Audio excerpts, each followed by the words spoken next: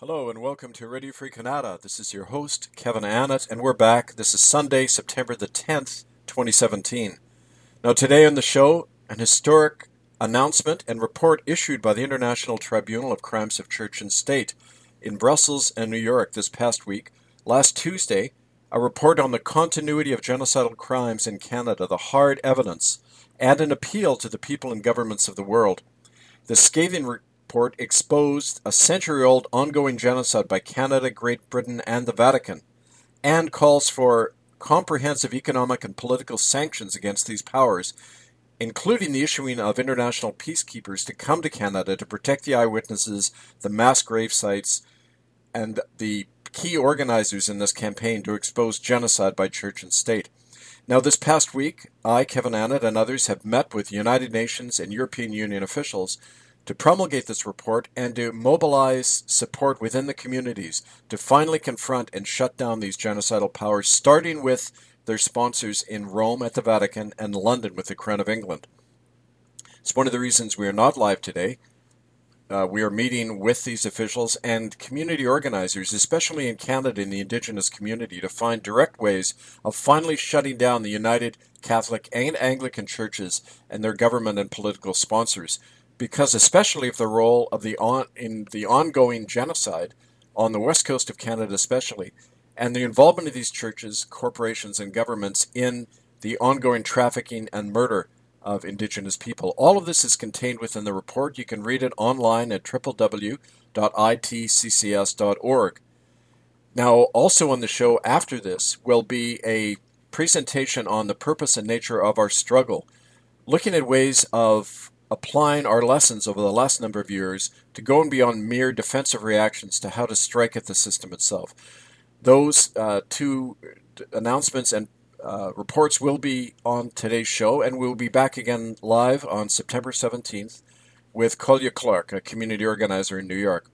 But as for today, in closing, remind people once again to not just listen to this report, but put it into action. There's ways to do that. You go to itccs.org, murderbydecree.com. A lot of the evidence is right there. You can also write to us, republicofcanada@gmail.com, because one of the key points of this report is, while it's fine and good to make appeals to governments, we understand that by and large these same powers are affected by the same kind of money and corporate influence behind the Vatican, the Crown of England, and these other criminal actors. For that reason, the report issues a call for what they call community sanctions against these powers. That is, direct actions by people in the community, making citizen arrests against known child raping priests and even suspected ones, which we have the right to do under the law. Withholding money, seizing the funds and the property of these churches. All of this is legal and perfectly lawful under the international law, but also the criminal warrants issued after the conviction of the Pope and others in 2013. And so all of that is possible to do. The focus on community sanctions is right there in the report. We urge you to read it, itccs.org, and then take action in your community. Thank you for tuning in today. Please come back again next week where we'll be live. Until then, stay strong and stay clear. This is Kevin Annett. I thank you. A report issued by the International Tribunal of Crimes of Church and State on September 5th, 2017. A report on the continuity of genocidal crimes in Canada, an appeal to the people and governments of the world, based on evidence found at www.murderbydecree.com. Preamble.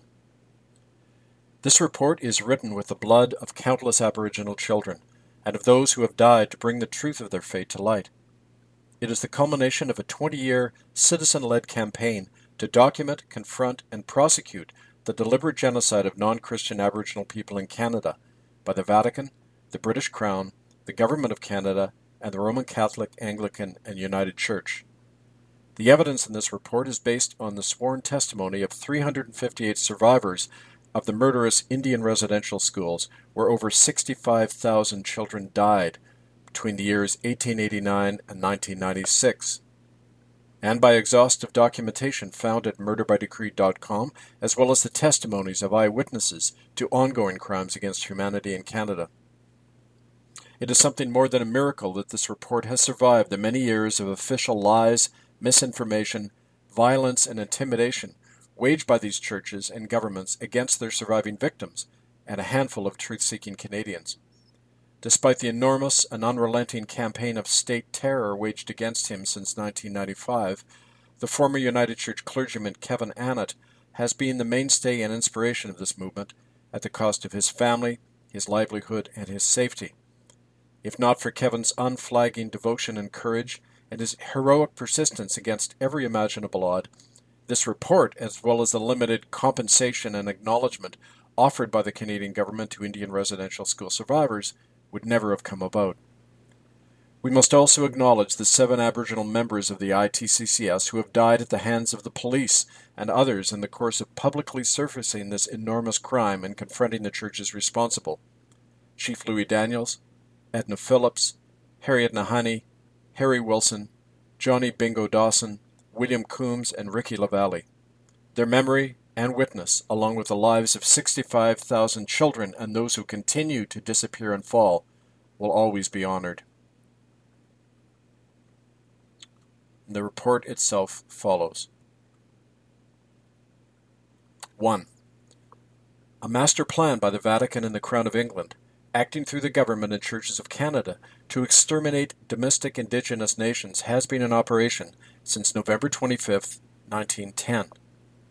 This plan was set in motion and maintained by the Crown of England and its Privy Council Office, and the Roman Catholic, Anglican, and United Church of Canada, along with the Royal Canadian Mounted Police, the RCMP, the judiciary, and private corporations. As a plan of deliberate church-sponsored genocide, it has been modeled on and tied to similar crimes by the Vatican against non-Catholic peoples across the world. 2. This Canadian plan consisted of a state and church-funded program of systemic intergenerational genocide based initially within the so-called Indian residential school system, modeled on a Jesuit program, and established with state approval and by order in council on July 1, 1920. That system killed more than half of the children incarcerated within it until it formally ended in 1996, or more than 65,000 children. It also served as the launching pad for a general campaign of extermination of the non-assimilated Aboriginal tribes, a campaign that continues to the present time. This genocide has accounted for the massive depopulation of more than 95% of the original native nations, predominantly on Canada's west coast, a killing off of between 1 and 2 million people since the year 1850. 3. While the general aim of this genocide was the elimination of all non-Christian native peoples, its associated purpose was the extirpation of traditional Indigenous kinship networks and the matriarchal clan mother system of authority that ensured Indigenous control over lands and resources. This was achieved by wiping out the native family system and specifically traditional women and their children. That traditional system was in effect destroyed by the Indian residential schools between 1889 and 1996, along with the majority of Indigenous languages and traditional land bases. 4.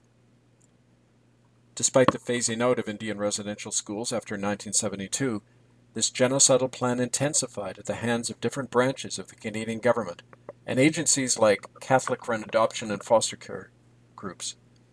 Every level of government and church in Canada has continued the active destruction of Indigenous families and their culture, including child welfare and family court systems, and the state-funded Aboriginal band councils themselves. The chiefs of these councils have played a key role in eradicating any lingering Indigenous identity or authority and control over traditional lands and resources. They also routinely engage in the terrorizing and exploiting of their own people, including through the trafficking and sale of tribal children. These so-called chiefs are doing these crimes at the behest and in the payment of the Canadian government and resource-extractive multinational corporations from America, Japan, and China. 5. The expulsion of all remaining traditional native tribes from their west coast lands assumed greater urgency as the 20th century closed, and the world demand for hydroelectricity, timber, minerals, and other British Columbia resources intensified. Consequently, the period since 1990 has witnessed a rapid escalation of violence against Indians and a return to the brutal methods of the early colonial period. By the 1990s, large numbers of Aboriginal families in northern British Columbia began disappearing at the hands of death squads manned by off-duty RCMP officers and local policemen, as well as third-party contractors hired by the federal government, its Aboriginal frontmen, and foreign corporations. 6. By 1995, when the incipient ITCCS campaign to expose residential school crimes began making headlines in the Canadian media, stories of these disappearances of Native families were also proliferating. Together, these exposures provoked a public misinformation campaign by the RCMP designed to conceal the extent and the nature of the disappearances. This information was only partly successful, and prompted the Government of Canada to take firmer measures to erase any public awareness of the ongoing genocide of Native families. It did so by means of a secret government cabinet directive dated April 3, 1998. 7. This directive by the Liberal government of Prime Minister Jean Chrétien was launched barely 1 week before the opening of the first independent inquiry into residential school crimes in Canada, the United Nations-affiliated IRAM Tribunal held in Vancouver. The directive consisted of an official plan of state terror that was aimed at Aboriginal activists, residential school survivors, and the public campaign led by the future ITCCS North American Field Secretary, Kevin Annett, who organized the IRAM Tribunal. The Chrétien Terror Plan authorized the use of black ops methods of illegal monitoring, smears, disruptions, and violence against Kevin Annett and these targeted groups, including the elimination of individuals who held knowledge or evidence of genocidal acts by Canadian church and state employees. This cabinet directive was never revoked and has caused the death of at least 7 Native activists who have been assassinated by RCMP operatives since 1998, including members of the ITCCS network. 8. The cabinet directive in question was issued for implementation by the federal government to E Division of the RCMP in Vancouver in the first week of June 1998, just prior to the convening of the IRAM Tribunal on June 12, 1998. In fact, the disruption of the IRAM Tribunal was the first and primary goal of this state terror campaign, according to statements made by RCMP E Division Inspector Peter Montague, who led the disruption campaign. This disruption became especially active after the tribunal gave a public airing to the first reports of organized murder and child trafficking among northern British Columbia tribes by chiefs in the pay of the federal government. Another target of this state terror plan was the Gustafson Lake natives in central British Columbia who, after defending the sacred burial lands of their people, were subjected to a covertly organized military assault and follow-up smear campaign by Peter Montague and the RCMP during that same summer of 1998. 9. It is important to note that this Chrétien State Terror Directive of April 3, 1998, was aimed at anyone who threatened to expose the historic and ongoing genocide of Native people. Between 2006 and 2012, 7 key eyewitnesses and prominent Indigenous activists of the ITCCS network in Vancouver and Winnipeg were murdered at the hands of this directive. Harriet Nahani, Johnny Bingo Dawson, Ricky LaValle, Harry Wilson, William Coombs, Edna Phillips, and Chief Louis Daniels. In the process of its state terror campaign, the Chrétien Directive disrupted and marginalized the movement to prosecute Canadian church and state for residential school crimes. But for many years it also concealed the concealing or disappearance of Aboriginal families across British Columbia. For example, after the June 1998 tribunal had been attacked and neutralized by RCMP operatives, the same agents, under the direction of RCMP Inspector Peter Montague, performed a similar destruction of the community effort to identify the growing numbers of missing Native women across BC and in Vancouver's downtown east side. 10. This state-level attack on a genuine missing peoples inquiry was prompted by the fact that, by this point, in early 1999, startling new evidence began to surface that tied the identity of some of the present-day killers of Native people with men and women who worked in the Indian residential school system. In fact, our work has revealed that the present leadership of the Anglican, Roman Catholic, and United Church of Canada is either directly implicated in residential school-era crimes or is actively protecting those who are, and that these same predators are still engaged in the systemic rape, trafficking, and killing of children. It is therefore clear that a continuity of crime exists that spans decades and links the church-instigated residential school atrocities with the rape, torture, and disappearance of present-day natives, especially women and children. That is, the crime has never stopped and is being protected by the same unholy alliance of church, police, and government. This no doubt explains that trio's unrelenting hostility and sabotage efforts towards the ITCS campaign and its chief public spokesman and symbol in North America, Kevin Annett. 11. Our continuing investigations reveal that many of the men and women who trafficked, tortured, and killed children in the Indian residential schools and who are still preying on Aboriginal women and children are also members or affiliates of the elite Vancouver Club at 915 West Hastings Street in Vancouver. Their odious ranks include 3 Supreme Court judges, a battery of lawyers, church officials, and corporate officers, a former Prime Minister, a Catholic Archbishop, and senior members of the RCMP and the Canadian military. Virtually all of these individuals are practicing members of the Anglican, Catholic, or United Church that ran the residential school death camps. Many of these men have also been identified by a former Canadian Security Intelligence Service operative as participants in the murderous Picky's Palace torture and snuff film ring, including 2 politicians who now serve in the Canadian Senate, former Vancouver Mayor Larry Campbell and Aboriginal puppet leader Patrick Brazeau. 12. The general purpose and consequence of this Chrétien State Terror Directive has been to protect these men and camouflage their links to the residential school era and to present-day corporate power brokers.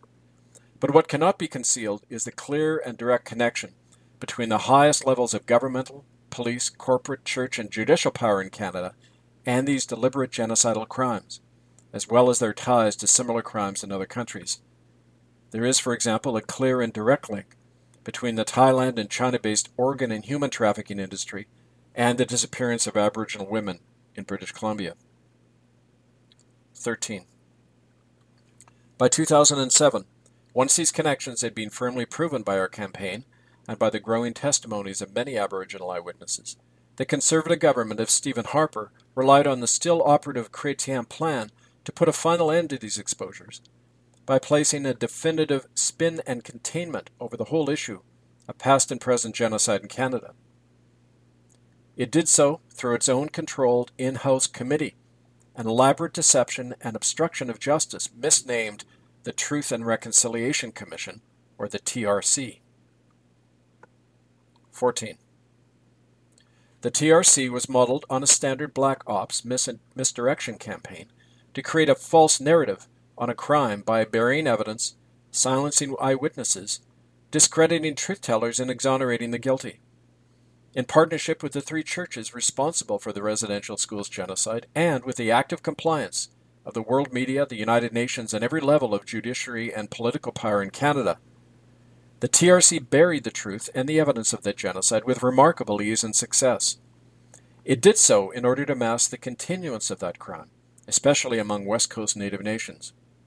Accordingly, the TRC was followed closely by a second cover-up effort by the present Liberal government of Canada, known as the National Missing Women's Inquiry. 15. It is clear that this latest stage-managed inquiry is a further enactment of the Chrétien plan to eliminate all witnesses and evidence to Canada's final solution of its Indigenous population that began in 1910. The so-called Missing Women's Inquiry is operating through the very police agencies, including the RCMP, that are responsible for the killing of targeted Native women and their families, and that have concealed these crimes for many years. 16. Like the TRC, the Missing Women Inquiry operates through hand-picked government loyalists who lack any judicial power or mandate to bring charges against the guilty or conduct any genuine investigation. The pseudo-inquiry is actually halting genuine efforts to reveal the crimes and who is responsible for them, and is silencing eyewitnesses who dispute the official accounts of the disappearances. As a controlled stage show run by the very powers responsible for making Native women go missing, the inquiry is moribund, having released no report of any of its supposed findings in the over 2 years of its shadowy existence. We believe this is to ensure that the final destruction of Indigenous peoples and their land base will proceed with maximum profit to the corporate and governmental interests behind that destruction. 17. As proof of this is the burial and obfuscation by the inquiry of a key fact, namely that the West Coast disappearances are the result of specific racial and political targeting and are not random killings. This point was established by our own investigations as early as the spring of 2003. That is, the vast majority of missing Aboriginal women are from matrilineal clan-led families that traditionally control the resources and land bases of the different Indian nations. In short, their killing was in fact the deliberate political assassination of the remaining traditional leaders of West Coast tribes, whose resistance stands in the way of resource-hungry corporations. In that sense, these latest murders are simply the continuation of Canada's long tradition of overt extermination when it comes to Indigenous people and their leaders. 18. These crimes have a darker aspect, involving satanic ritualism that the Year-Round Tribunal documented in June 1998 during its inquiry into the Indian residential schools. The so-called Ninth Circle, a Catholic sacrificial cult formed in the 17th century by the Jesuits and still in operation under the directives of the highest level of the Vatican, functioned in the Canadian residential schools from their inception. The routine trafficking, torture, and sacrificial murder of children was practiced in the Anglican, Catholic, and United Church Indian schools, and it implicates senior members of the government and the British royal family and these churches. The same Ninth Circle continues to kill with impunity today, including on West Coast native lands heavily endowed with valuable resources. It is evident that the same forces traditionally behind the theft of Aboriginal lives and lands continue to ritually kill and traffic native children. 19. Behind its mask of beneficence, as epitomized by its fresh-faced, spin-doctoring Prime Minister Trudeau, Canada is a closed and repressive society that is actively exterminating the remaining traditional Indigenous people within its borders. It is doing so according to its foundational genocidal program of 1910 and the 1998 Chrétien Black Ops Directive, and with the active collusion and in the interest of mostly Chinese and American resource corporations. 20. As a state-led campaign, this culmination of the Canadian genocide has judicial sanction, as is evident in not only the refusal of any Crown Court to prosecute any person or agency for genocidal acts, but by the active victimization by the same courts of anyone who exposes these crimes. In short, there is no avenue for relief or justice for survivors of this genocide within Canada or in the agencies of the United Nations, which have turned their back on the reality of this ongoing crime by Christian and corporate Canada. 21. Accordingly, it falls on the global community to stand upon international law and bring political and economic sanctions against Canada, the Crown of England, the Vatican, and their church and corporate associates for their proven crimes against humanity. Canada and these powers are rogue bodies whose actions threaten not only the innocent, but the sovereignty and peace of all nations. This threat is evident in the continued standing policy known as Crimen Solicitanus within the Roman Catholic Church, that subverts child protection laws and the power of sovereign governments by requiring that every Catholic in the world protect in-house child abusers and conceal child abuse and trafficking from the police. The Anglican Church of England is governed by the same policy, as will any non-Catholic church that reunifies with the Roman papacy, according to the One World Church plan of the convicted war criminal Jorge Bergoglio, alias Pope Francis. Since its enactment in 1929, Crimen Solicitanus has encouraged and caused the systematic murder of children in Canada, America, Ireland, Croatia, across Europe, and around the world to continue unchecked. As long as such institutionalized criminality against children is allowed to legally operate, no country can claim to be protecting its own citizenry or its own lawful sovereignty. 22. There is a clear moral and legal obligation of sovereign nations to restrain and punish proven criminal regimes like Canada, the British Crown, and the Vatican. We therefore call upon nations to do so, using their full police, military, and legal machinery. We are especially directing this call to President Vladimir Putin, his government, and the people of Russia, and all countries outside the Western Bloc. 23.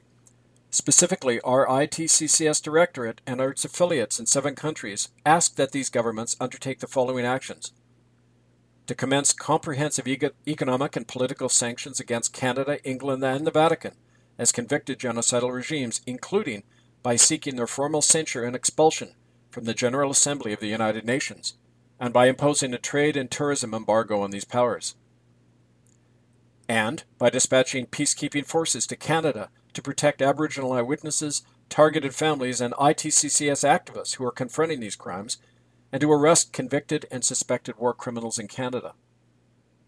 Also, to dispatch professionally trained forensic teams to assist in the uncovering and analysis of crime scenes and mass graves at the site of former Indian residential schools and Indian hospitals across Canada.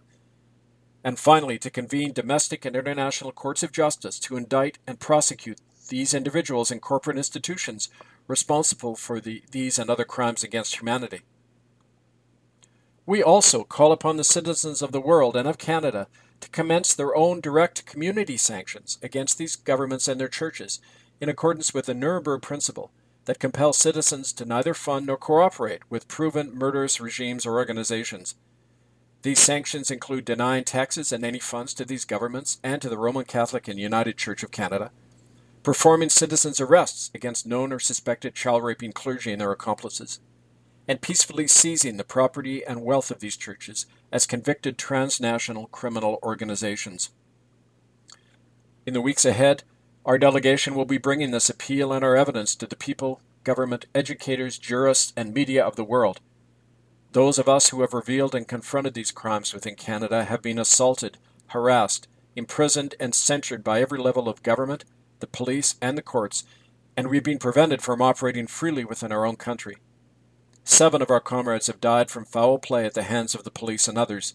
We are therefore bringing this truth beyond Canada's borders for the sake of the army of innocents who have died and will continue to die if justice is not done. Here we stand, we can do no other. Issued today, September 5th, 2017, by the ITCCS Central Directorate, and with the endorsement of elders of the Anishinaabe, Mohawk, Cree, Métis, Cowichan, and Squamish Indigenous nations across Canada, and by ITCCS affiliates in Canada, America, Ireland, England, and Serbia. You can see the entire transcript, including the footnotes and sources, at www.itccs.org. We thank you.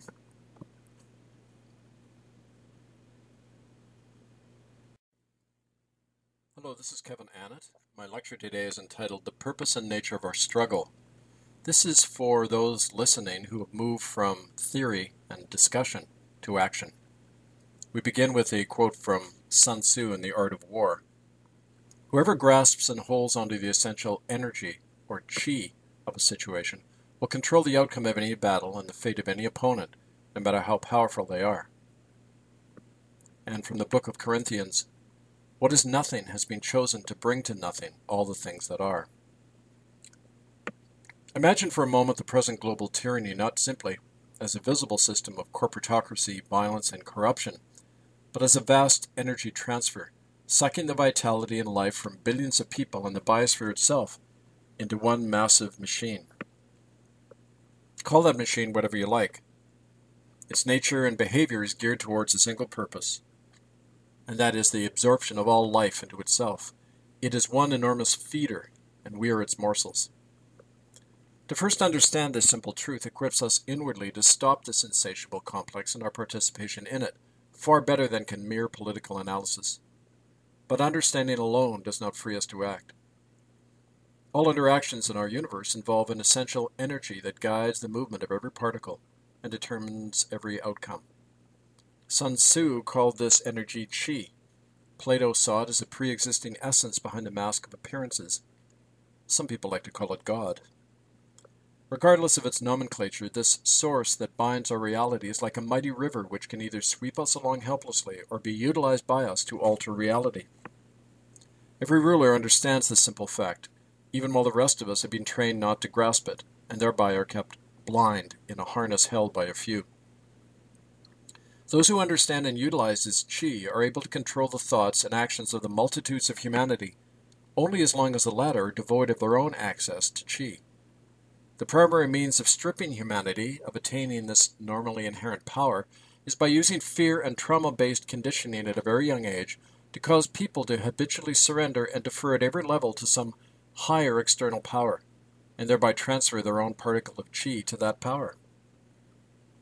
Such an unending energy transfer from the many to the few is the basis of all elite rule in our world. And yet, such a system is inherently unstable, since following natural law, the nature of qi, as with any energy system, is to disseminate equally and be held in common, and not privately, a fact that invalidates as contrary to the natural order all individual rule, whether by kings, presidents, popes, or corporate oligarchies. We know from our own experience that the loss of qi from the many to the few is not simply unnatural and disharmonious. It is so constant and systemic that it cannot be resisted by individual effort alone, since our individuality has been conditioned to operate habitually rather than consciously. We think like we eat, automatically, and therefore without qi. For instance, when faced with political repression by the rulers, so-called rulers, our first reflex is to surrender our qi once again to them, by pressuring them to give us justice through ritualized protest and petitioning, or relying on their courts and government. We don't seem capable of shifting our attention away from the qi holders simply because we have no working experience of what our own qi actually is. And so, like any lost child, we cannot try to change our world without continually deferring to the so-called powers that be, whether that be a sympathetic judge, or a progressive politician, or even a spiritual advisor. Our imprinted slavery makes it impossible for us to collectively reclaim ourselves and our world. Of course, erasing a conditioned imprint may begin with the individual, but it is not manifested individualistically, but collectively. For collectivity is the nature of universal qi, which binds all phenomena in a mutual garment of destiny and interconnectedness. In any successful revolution, the personal awakening of individuals inexorably causes a collective ripple effect in many other hearts and minds that generates a new kind of group qi, or group mind, one that is unalterably opposed to the qi of the rulers. This new energy system is a living and working counterculture that draws energy and power away from the rulers and their system, and returns it to the multitude of the people, provided the people can hold on to it as a group by retaining their own new separate identity. The very nature and purpose of our struggle today is to achieve precisely such a new energy dynamic, and allow all of humanity to reclaim their natural qi and the collective liberty that it bestows. This purpose must continually guide all of our thoughts, words, and deeds. Well, how do we apply qi knowledge to our present situation? The Chinese general Sun Tzu, writing thousands of years ago, had the best practical understanding of how such an awareness of the essential energy behind reality can and must be used in concrete struggles, especially in war and politics. As he said in his book, The Art of War, quote, "Nothing is permanent in life except conflict and change. One either masters the qi of one's opponent or is mastered by it." Unquote. If we set aside our Western philosophical bias that dualistically separates matter from spirit, we recognize that Sun Tzu is accurately describing the dance that occurs in any conflict with an adversary. For as he writes, enemies like opposites are mutually dependent on one another, being part of a greater unity and purpose. Thus enemies are defeated not by their abolition, but by their absorption into a greater whole. Unquote. In short, we can win any engagement not by outnumbering or crushing an opponent, but by redirecting his own essential energy into the outcome we desire. Redirecting. A classical example of the power of such an approach is found in our own campaign in Canada to indict church and state for genocide. That campaign consisted of a few dozen of us in 3 cities, but it successfully forced Canada and the Catholic, Anglican, and United Churches to respond on our terms by admitting their crime and helping to commence their own dissolution. For by acceding to a new reality, the old matrix called Christian Canada surrendered to us its qi and helped energize our agenda of disestablishing Crown and Church, a process that is now continuing to unfold. This new power alignment is crumbling Canada and laying the basis for a new qi arrangement that we call the Common Law Republic of Kanata. What achieved this victory were not our numbers, but our strategic position, our visible persistence, and our ability to outmaneuver and redirect the qi of the system, armed as we were, but with an undeniable truth and evidence that kept both church and state constantly fearful and on the defensive. Similarly, but even more stunning, is the other greater victory that flowed from this first one, namely the blow against the Vatican and Rome, and our historic deposing of Pope Benedict on February 11th, 2013, by our public conviction of him and other top Catholic officials for the same genocide. The successful mastering by us of a hugely more powerful opponent's Qi happened because our small movement deliberately utilized a strategy of guerrilla warfare, which is summed up by Sun Tzu thus, quote, "First, when I am few and my enemy is many, I can use the few to strike the many, because those whom I battle are restricted, being larger and more unwieldy. Their strength thereby becomes their weakness. Second, do not respond to the ground your enemy has prepared for you, but instead shape their ground. Then they have no alternative but to be led by you, as if it was their own idea. Third, hide the time of battle from an enemy, and make what he loves and defends your first objective. By aiming at and seizing what the enemy holds dear, their greater strength and plans are rendered useless, and they must stop and respond on your terms, no matter how small are your forces." Unquote. And so, in this manner, on March 17, 2008, during Palm Sunday services, two of our action groups occupied without warning the largest Catholic cathedrals in Vancouver and Toronto, making headlines across Canada with our demand that the genocidal churches be prosecuted and forced to return the remains of the Indian children they killed. We also announced that we were commencing an international court action to charge Canada with genocide. Less than a month later, the government announced for the first time an inquiry into the missing residential school children. This led directly to the official parliamentary apology just 2 months later, and the subsequent official admission by Ottawa that genocide did indeed occur in Canada. By striking unexpectedly at the Achilles heel of the main instigator of genocide, behind its own lines, amidst its most sacred ritual, we not only shocked and frightened the enemy, but created the field of battle, and forced our opponent in its fear to respond on our terms. We defined the field of battle. Since then, no one in Canada has dared any more to deny that children were killed in the residential schools, and that it was indeed genocide. A few of us thereby reshaped the national narrative, or in Sun Tzu's words, we mastered the Qi of an enormous adversary and redirected it on our terms. Similarly, the shockwave that deposed Pope Benedict has continued to spread, forcing 4 other resignations by top Vatican officers named in our common law court indictment, and compelling an enormous and desperate public relations effort by the present Pope Francis to shore up Rome's collapsing credibility. What is this but living proof of the ability of a small force to absorb the Qi of the biggest and oldest enemy imaginable, the Vatican Incorporated? Well, compare these stunning victories by a handful of people with the negligible results of many thousands of protesters standing impotently outside government buildings and waving placards, and thereby surrendering their collective Qi once again to their adversary. For the unstated message of any group of protesters to some external power is this: we acknowledge your authority. You have the power, not us. All we ask is that you change things for us. Well, that's not change on the terms of the people, but accommodation to elite rule, regardless of the outcome. This impotence called protest, like voting or going through the courts, is in truth the clearest example of the energy-sucking nature of the machine that relies on such controlled opposition to feed its own Qi. In reality, no such diminishing of people's own Qi is ever required, for the ability of any size group to capture the Qi of the government and any corporate regime has been proven in practice by us and others. In energetic terms, this constitutes a reclaiming of power in order to rebalance Qi, whose nature is to disseminate and to be shared equally. This approach is the only sure means of changing the nature of power itself and bringing down tyranny permanently, and not simply changing hats on the heads of different oppressors. And yet, as we noted, understanding this truth doesn't automatically make it happen, for the simple fact that we are a very part of what it is we oppose. The symbiotic nature of Qi.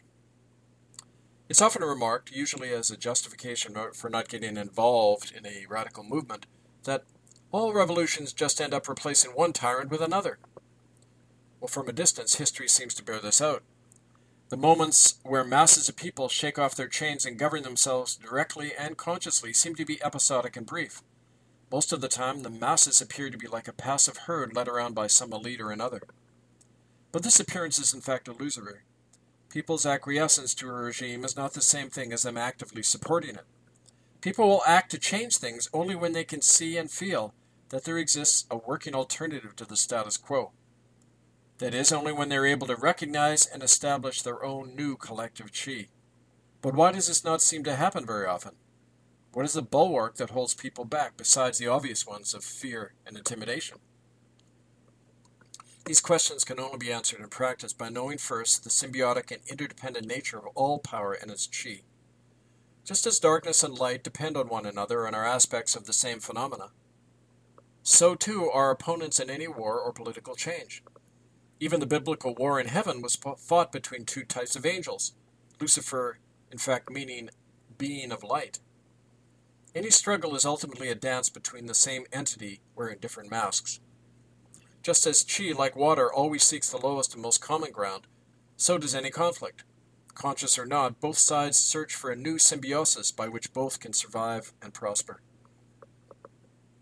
For this reason, it's impossible for any group of citizens to establish a new society within the framework and institutions of the old regime, since all of their thoughts and hopes are conditioned by it.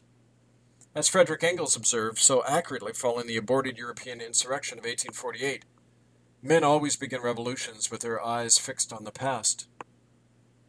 And the Italian rebel Giuseppe Garibaldi, who briefly overturned the papacy in 1870, wrote, "One cannot secure the support of the people by calling for an overthrow of society, but instead by assuring them that their security will be preserved by the changes we envision." Unquote.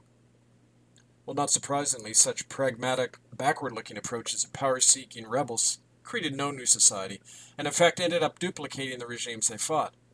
19th century European radicals had not read Sun Tzu, nor for that matter have most of today's so-called rebels. To establish a new collective identity and chi, we must not resist or combat the old regime, but absorb its own chi. Absorb it as we did in Canada and at the Vatican. And yet, in practice, old habits of thought and deference prevent even the best of us from doing so consistently on our own terms. I continually experience this within all of the groups I work with. While holding to the vision of a new independent republic based on the common law, our best people will still insist on going into the lawless crown or de facto courts to remedy the latest injustice being done against them or others. They cannot simply turn away from the old regime. Their psychological and energetic dependence on what is familiar runs far deeper within them than they understand, because one's position within the collective symbiosis is largely invisible to the untrained mind. We can't see it. In short, we're all part of a bigger and hidden group mind. The Bible calls it our angel, that can only be nullified by another collective mind. What this means in practice is that regardless of anyone's degree of personal consciousness, everyone seems to be awaiting in trepidation for something or someone else to make the final break and bring in a new regime. Until then, they accommodate and worry about how to protect themselves and others from the present system. It's therefore hardly surprising that our membership within the Republic and common law movement has remained largely a passive and a waiting one, with people's eyes, feet, and every aspect of their life mired in the past, waiting for somebody else's leadership. The only remedy for this immobility is provided collectively through the creation of a new group identity, into which we can draw people out of the status quo. And by that moment, when a critical mass is reached, and not only consciousness, but the capacity to act differently emerges among many people. This emergence is always unpredictable, but when it does occur, a huge shift across society happens almost overnight, as history amply demonstrates. And then the new chi arrangement can become an actuality. In many ways, all that we do today is a preparation for the opportunities created by that moment in time, that upcoming window of action, when a new and free society can come into being from the ground up. And to quote Sun Tzu again, "Operations must always be geared to the rapid seizure and exploitation of the key moment of opportunity created in battle, which can never be predicted. The prime purpose of operational commanders is to recognize and act decisively upon such fleeting moments." Unquote. The operational commanders, in our case, are the on-the-ground local community organizers whose job it is to build the movement by empowering wider numbers with the idea and reality that they can govern themselves according to a new and higher law, completely separate from the existing institutions. How to do it? Well, in that regard, the convening of local people's assemblies is an expression of this long struggle to establish a new collective she, because it puts flesh on the idea that fundamental change lies only in our own hands. For as John Adams said in 1791, the revolution may have been effected first in the hearts and minds of the people, but it took shape in our constitutional conventions, where the people learned how to hold and will power for themselves. Well, our course of action is clear if the words of John Adams are to become part of our very thought and fiber. We must gather in this united vision into permanent alternative assemblies, where we covenant to establish a new form of law and government. But then the real battle will begin. For let's be clear that by creating such a new authority alongside the old one, by drawing the chi of the old regime into our sphere, we are entering into a state of permanent civil war, both politically and spiritually. We're drawing a line and separating ourselves unalterably from the past by actively disestablishing the thing called Canada and Crown law, or any corporate regime anywhere in the world that poses as government. The firmer our resolve and the more people we draw into our new common law, public, and arrangement, the more peaceful will be this transition. We can only undertake this monumental step collectively through a new legal and political framework embodied in the people's assemblies. For as legislative bodies, these new assemblies can establish legally the common law courts, sheriff groups, and others that will enforce the laws that are the basis of our new society. The people are the source of all law, government, and sovereign authority. This foundational Republican principle means that any group of people, no matter how large, who covenant together under an oath, are a legal body and can formulate and pass laws for themselves. That's why the People's Assemblies, once convened and operate continually, are the basis of the new republic. But those conventions have to operate according to this higher and alternative chi consciousness. People, especially Canadians, have to learn freedom by beginning to actually practice it and reclaiming their own lost chi autonomy. The assemblies provide a sure way for them to do so on any matter of community concern that can be discussed and resolved locally.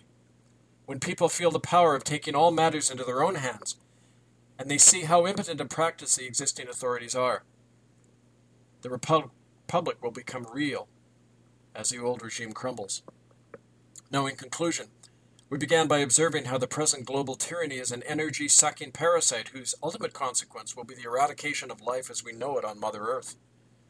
Our purpose of shattering that entity and restoring natural law and life to our world cannot be achieved without recognizing and winning back the essential energy that is drained from us every day through our participation in this global machinery of death.